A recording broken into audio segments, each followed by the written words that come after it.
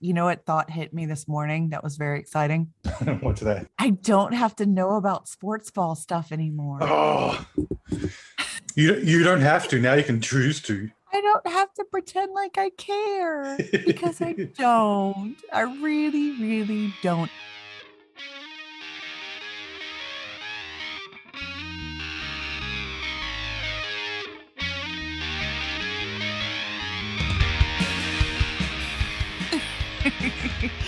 Well, if people had to pretend about liking bikes as much as I had to pretend about liking sports, then the world would be a better place for me. It doesn't have to be genuine. You just have to not run people over in your cars, right? You just have to have feign enthusiasm. I'm overly excited and overly honest right now. That's good. But on the serious though, yeah, so I quit my job and I guess we should catch everybody else up. It's a very big moment for me. I thought it would be fun to talk to you about it because you also quit your job. And I want to ask you about something in particular with you and you quitting your job, but we'll get to that in a minute. For the summary, 8 years at a television station. Before that, another television station. And before that, print media. In total, 20 years in media. And I am not only quitting a job, but I'm quitting media per se. Your media career is old enough to drink, almost. I know that's true, but I'm still going to do, I guess, what you would call non-traditional media, which I guess this is you and me talking right now, doing this thing. This would be considered non-traditional media. Also, I would say awesome media it also works. I think that does also work as well, but I'm saying traditional instead of saying mainstream. You said mainstream media, and I just thought, where is my pitchfork? I just couldn't help myself. Exactly. Yeah. Mainstream media has got a little bit of what you might call a bad rap these days. So what do you think of when you hear mainstream media besides pitchforks? I mean, I get cable news, and I guess cable news. That's pretty much it. Yeah, I'm not a media expert. You're not? I'm not a media expert either. I just have been doing it for a long time. You know what else I'm not going to have to do besides sports ball? Death, murder, and mayhem. Yes, you nailed it. You guessed it right off the bat. That's exciting. I didn't even think about, oh no, what about my murder chart? No, I don't care about my murder chart anymore. Okay, for other people who may be curious, why does she have a murder chart? Because that's like 75% of news is who got murdered today. So me being the weirdo that I am was let's find a pattern in murder. So I decided to track and chart all these murders over the years, and I obsessively did it for a very long time. And now I don't care anymore. It's just and I'm done. No more. Done with it. And you don't have to track it anymore. It still exists for sure, but it's somebody else's problem to track. Exactly. The police, they should be, not me. Random person tracking murders. Yeah, definitely. I think I would just like to mention that the whole murder chart thing, Samantha, that's not weird at all. Don't worry about it. That wasn't weird at all. I know. What did you think when I first told you about my murder chart? I used Excel and stuff for a living, so I was like, I wonder how she built it. I wonder how it works. Let's talk about that. What do you do for a living, by the way? You have never told anyone what you do for a living. It's been a secret. It's I am a consultant, so people hire me and the people in my company to help them use a CRM software called Salesforce. CRM is customer relationship management. So if you've ever done business with somebody who has a list of customers and they know, hey, this is what this person has bought and this is where this person lives and all that kind of stuff, it's all in a database. So we help people set that up and make it better. Nice. Mm-hmm.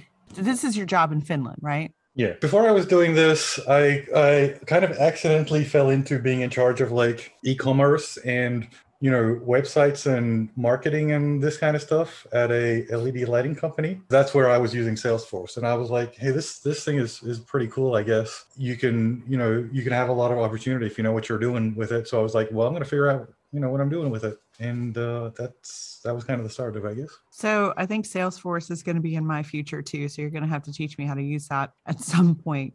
So I want to hear your story on why you quit your job and moved to the other side of the world job wise. I don't think we've really talked about that part of it. Yeah. You might recall at one point, when we met and over the first couple of years of that friendship, I really liked that existing job a whole bunch. I You know. probably remember some of that kind of stuff. I And do. confession, Baton Rouge is a wonderful place to visit, in my opinion.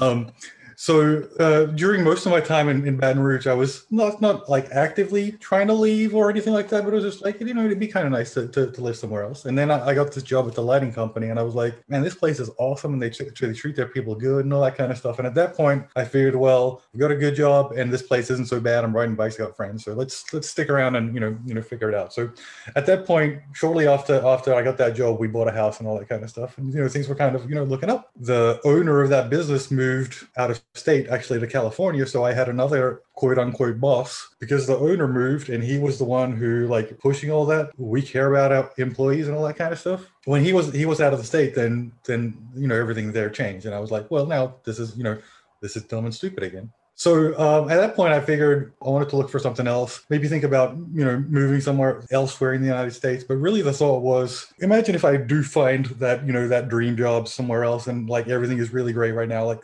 how easy will it be for like my boss to move on and then the job is not good again, right? Like it could just happen at the drop of a hat. The thought was, well, it wasn't this straightforward, but the thought was, hey, I'll move somewhere where the laws are better, so that even if the boss moves on, stuff is still good, because the laws mean it has to be good.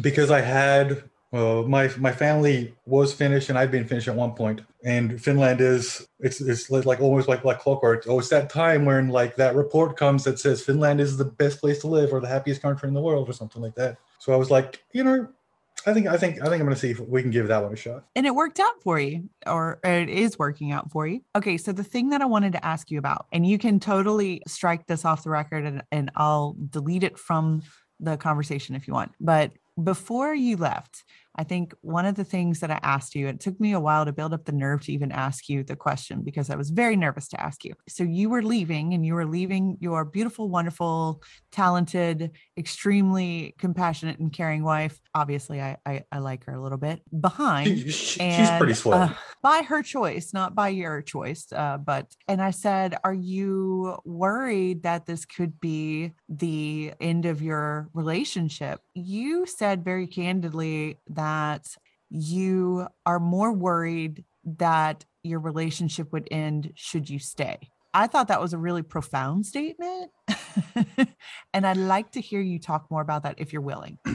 Yeah, sure. So I was pretty unhappy with my job, and the prospects of living in Baton Rouge or elsewhere where I might get a better job that would eventually become a good job. So I was just not happy with that situation in general. And Jennifer was relatively okay, with being in Baton Rouge, and still is, aside from the whole me being in a different continent kind of thing. But just with that background, like unhappiness and kind of stress and all that kind of stuff, that was not like a super great time like for either of us. So the way that I like to put it is, some people think, oh, you're moving overseas and leaving your wife, that's like a big risk to the relationship. But for me, by the time we kind of together decided that like this is what we're gonna do, that was really the thing that fixed the stress and the issues in that relationship. I mean, I say in that relationship that it really wasn't anything bad. It was just like, things could be better just with the whole living situation. So there's no like a relationship kind of issue. The decision from both of us to like let's do something to make our lives better and better than it is right now, that actively took us out of that bad situation. So that really was the thing that fixed it, so to speak. Our jobs impact us so much, our everyday lives so much, and to the point of it really impacts our relationships. And I think a lot of the times people will look inward at their personal relationships thinking that there's nothing they can do to solve their work problem. So they'll blame their life problems on their partner or their at-home relationships, when really it's probably those work relationships that are causing you a lot of stress and problems. And if you were to resolve that problem, then your actual at-home relationships might improve a little, even if it's 3,000 miles apart. Right. you spend 8 hours at work, give or take. There's just no way that you can be completely free of that when you come home. If we want to tie in, biking and urbanism to this real quick, one of my favorite things I learned, there's a great book called Happy City. It discusses how cities and environments and roads in the US in general are built in ways that make people less happy, and how doing really small things in the way that you design cities can make them better. But one of the things I learned from that book was that there's an optimum time of a commute. Do you want to guess what the optimum commute time is, Samantha? 15 minutes. Yes, 15 minutes, exactly 15 minutes. And the funny thing is, when that commute gets shorter than 15 minutes, people become unhappier, because that 15 minutes per this research is it's long enough that by the time you've commuted home, enough of that work mentality, enough of that stress has kind of fallen off your shoulders. That's a really interesting measure of how unconsciously, work affects you even when you're at home, Oh, wow. Yeah. My former job, I had 3 different transportation experiences or commuting experiences while I was working there. One, when I first started, I was driving there. But it was like a 15-minute drive. Mm-hmm. Then the second was biking there, and it was also a 15-minute bike. This was the funny thing. It was 1 minute faster to bike to work than it was to drive to work. Mm-hmm. So, and that was from the same location. And so it was a 2.5-mile bike ride. Then my third experience was walking to work, because I moved so close that I started biking there originally, but it was so close that it was like almost more trouble than it was worth to bike, because, pulling the bike out, having to park in the back of the building, all these things, it just was more complicated than just walking. So my walk turned to 7 minutes total, 7-minute walk. I did notice a difference. I definitely noticed a difference in my attitude, and like that 15-minute bike ride just made all the freaking difference in the world. I love living so close that I can walk to work. I just wish the walk was a little bit longer. Yeah. You know what I mean? And that's something I noticed for me too, during the pandemic. We have in our office, or we did have, 6, 7, 8 kind of folks there. And, half of the people chose to, still come to the office, and half the people, stayed work from home pretty much during that period. And so I'm lucky enough that my bike ride to work is 10, 15 minutes or something like that too. But I realized pretty quick, when it first started, hey, I can work from home all the time. This is great. I don't have to get up. But I really hated in the evening when my commute home was closing my laptop, and then just like for the rest of the evening, I'm just sitting there, doing whatever I'm doing, but my work is my workspace and where I spent all my energy doing work was like just a couple of feet away all the time. And I really noticed it was like I didn't have any way to kind of separate myself from that work. So I started going into the office again pretty quickly, and did that for most of the pandemic. It was wonderful. There was not a lot of people there, so I was just as safe there as I was here, if we're honest. I actually heard of people during the pandemic having that same issue that you were talking about, and they didn't have the option to go back into their office. So what they did was they would actually get up, get dressed in the morning, and then get in their car and drive around the block. And they would go into their house, and then they would, at the end of the day, same thing. They would get in their car and then go drive around for a little bit and then come home, because it was totally like there's this mental reset that happens in that commute time. And people were really missing that, and they needed that reset moment. Another thing that has happened in recent weeks with the job change and everything that I haven't talked to you about yet is I also took on a little side gig, a little part-time gig with a really awesome content marketing firm called RepCap. So I know RepCap very well. Oh, do you? Tell me. So Mary Ellen, she's on the board with us at the Mid-City Grow. Oh yeah, that's right. And then at the lighting company, we use RepCap for some content once or twice too. They're good people. Wow. Yes. I am so in love with Mary Ellen. I told her when I met her, I said, "You're my spirit animal." And she's like, I don't really know what that means, but thank you. And I was like, no, it's a good thing, because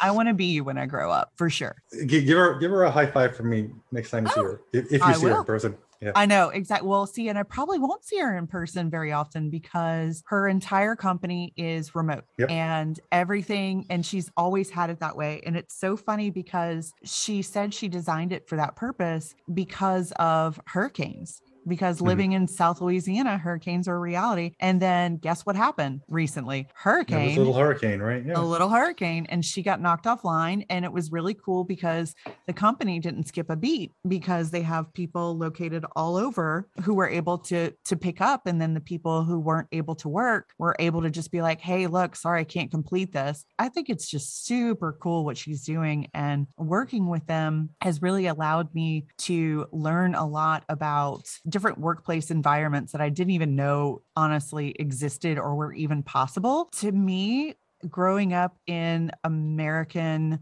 workplace culture, the thought of a company that's all remote, the first thing that comes to my mind is, well, it must be a scam.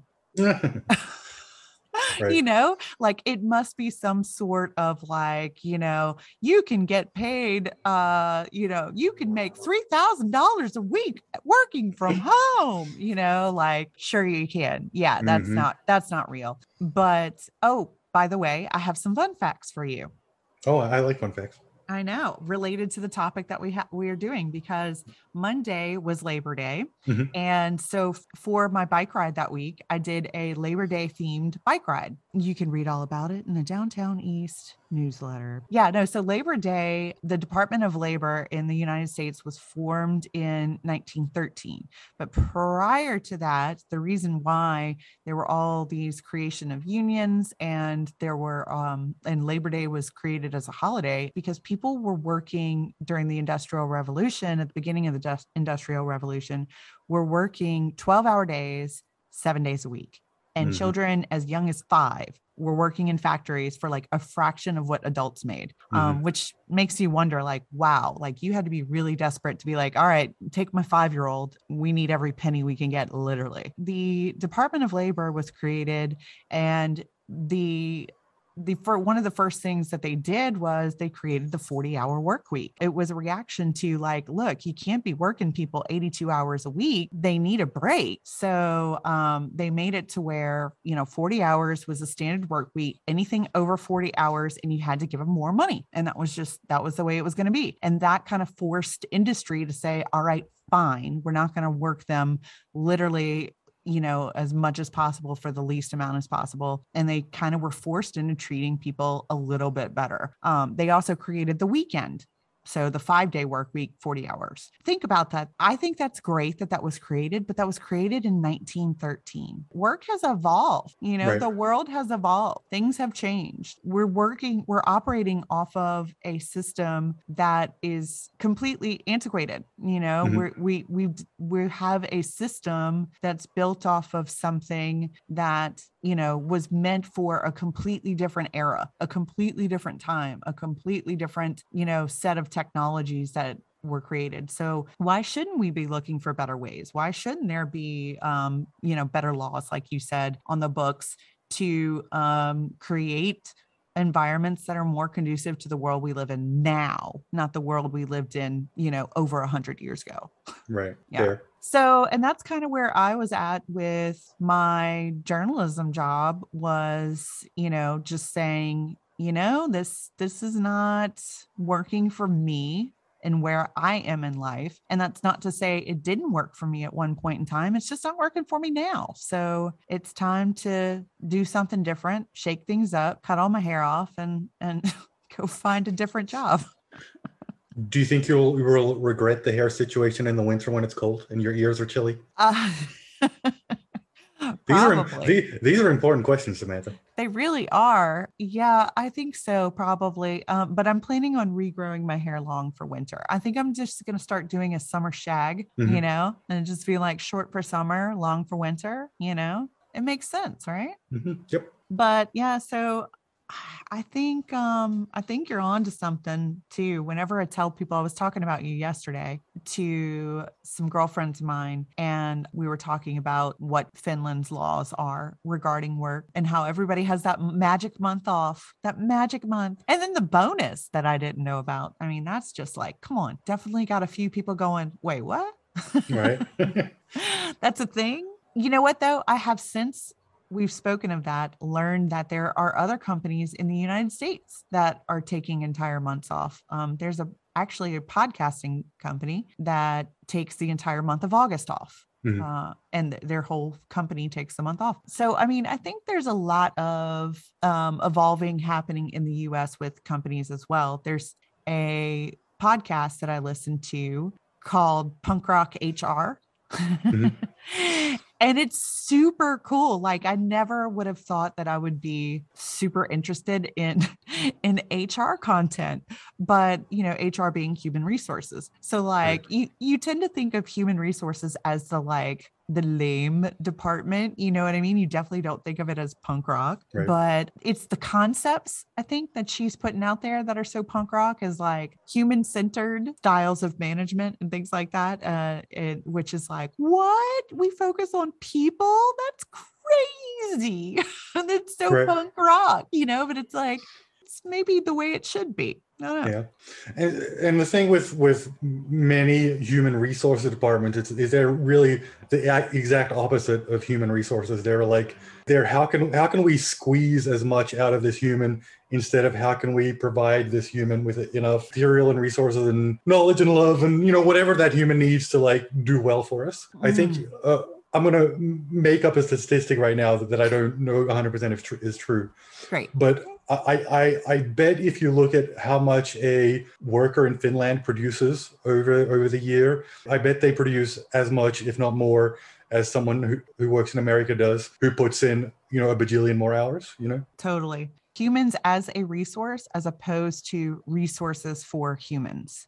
Right. Which way are you going to look at your HR? Are you looking at your people as just a thing that you need to achieve a goal? Or are you looking at how can I create an environment that will be great for the humans that are here helping me to accomplish this goal? Right. The thing about humans is like the difference in performance between like a happy human and a unhappy human is not small. A happy human is not going to do 10% better than an unhappy human. They're going to produce 3-4 times more just because they're excited. They care about what they're doing. They're with people that they like hanging out with. There's so much to be gained there. Absolutely. I mean, for me, that was the killer of where I was at. That was the problem was it. And I'm not trying to speak negatively of my former job because, it was very good to me. They did a lot of great stuff for me. And I would not be where I'm at in life right now if it were not for that job. I'm very grateful for it. At the end of the day, there were a group of people that just, they didn't dig my vibe. They weren't into me. And I get it. I am a lot to deal with.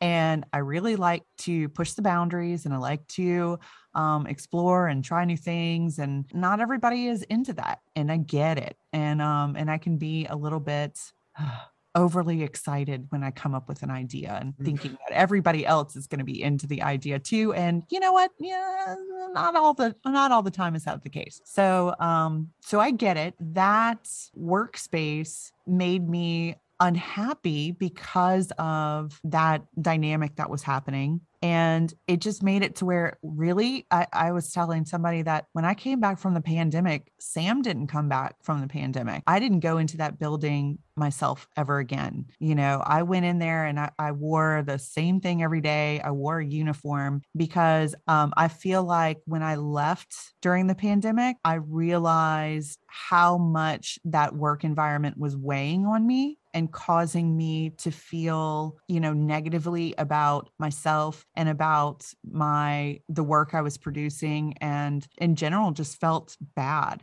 And so when I was removed from it and I realized, oh, that was the source of it. That was what was causing it. Going back to it, I couldn't go back to it the same person I was. And that's why I had to move on, because I just couldn't do it anymore.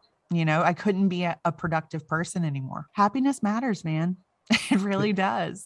It's kind of weird, but yeah, it's kind of important how people should be happy and stuff. There's a quote by somebody who I don't know right now, but when you go to the New Orleans Zoo, there's an enclosure perhaps for the emus or kangaroos or something like that. It's got a quote by an unnamed person or a named person whose name I forget. Let's put it that way. that I always like a lot, and it said, what did you think that joy was some slight thing? People's happiness and joy and the kind of good experience that you have is people don't realize how big those things are, you know? Absolutely. Chasing joy, man. It seems like a never-ending task, which it is. And you're never going to be 100% happy all the time. And the thing that makes you happy today isn't necessarily the thing that's going to make you happy tomorrow. Yes, we get all that. But that doesn't mean you should stop trying. I don't believe in people when people say, you know, oh, well, you're just going to have problems wherever you go. Jobs suck. I mean, come on. I don't believe that's true. I think because I've very much loved my job at many points in my career, just because I didn't at the end game of it doesn't mean I loved it any less, you know, at one point in time. It's just not where I'm at now. And it doesn't mean I shouldn't change because I'm unhappy at this current moment. Like, yeah, sure, maybe I would be happy again. Maybe I could ride out the, you know, clock. But I think there's something innate in us as humans to move on when our resources are depleted. You know, like that's what you would do in nature if we were the animals that we are and we were to use up all the resources around us, we'd move. Yeah, there's food on the other side of that there hill. Let's go. Yeah, exactly. We would figure out a way to get to the other side of that hill. And The other thing that I hear every now and then when this kind of conversation comes up is the dreaded quote that, like, when I hear it, it just makes me sad inside, is when someone says, "Oh, I could never do that." right. You kind of make it true when you say that, you know? Very much so. I think that's the whole point of this thing we're doing now. We're just Oh, that's doing right. the Do the thing. thing. That's right. It's the thing. Just get out there and do the thing, man. Hmm. Hey, it's pretty good how that worked out, huh? It's like we planned it. Hey, Mika, at some point before you end up leaving Finland, because I'm sure you will at some point, I'm going to go. I promise. Yeah? Yeah. But I'm, You sounded real confident about that. yeah, no, I'm going to make it over there one day. I swear. Excellent. It's going to happen. Excellent. Yeah. Well, cool. I'm finished with you, basically. I'm finished That's pretty with good. you. I like it. Yeah. Okay. It's because I'm finished, kind of. Because you're finished. Yeah. Thank you, my friend, and have an awesome, beautiful day.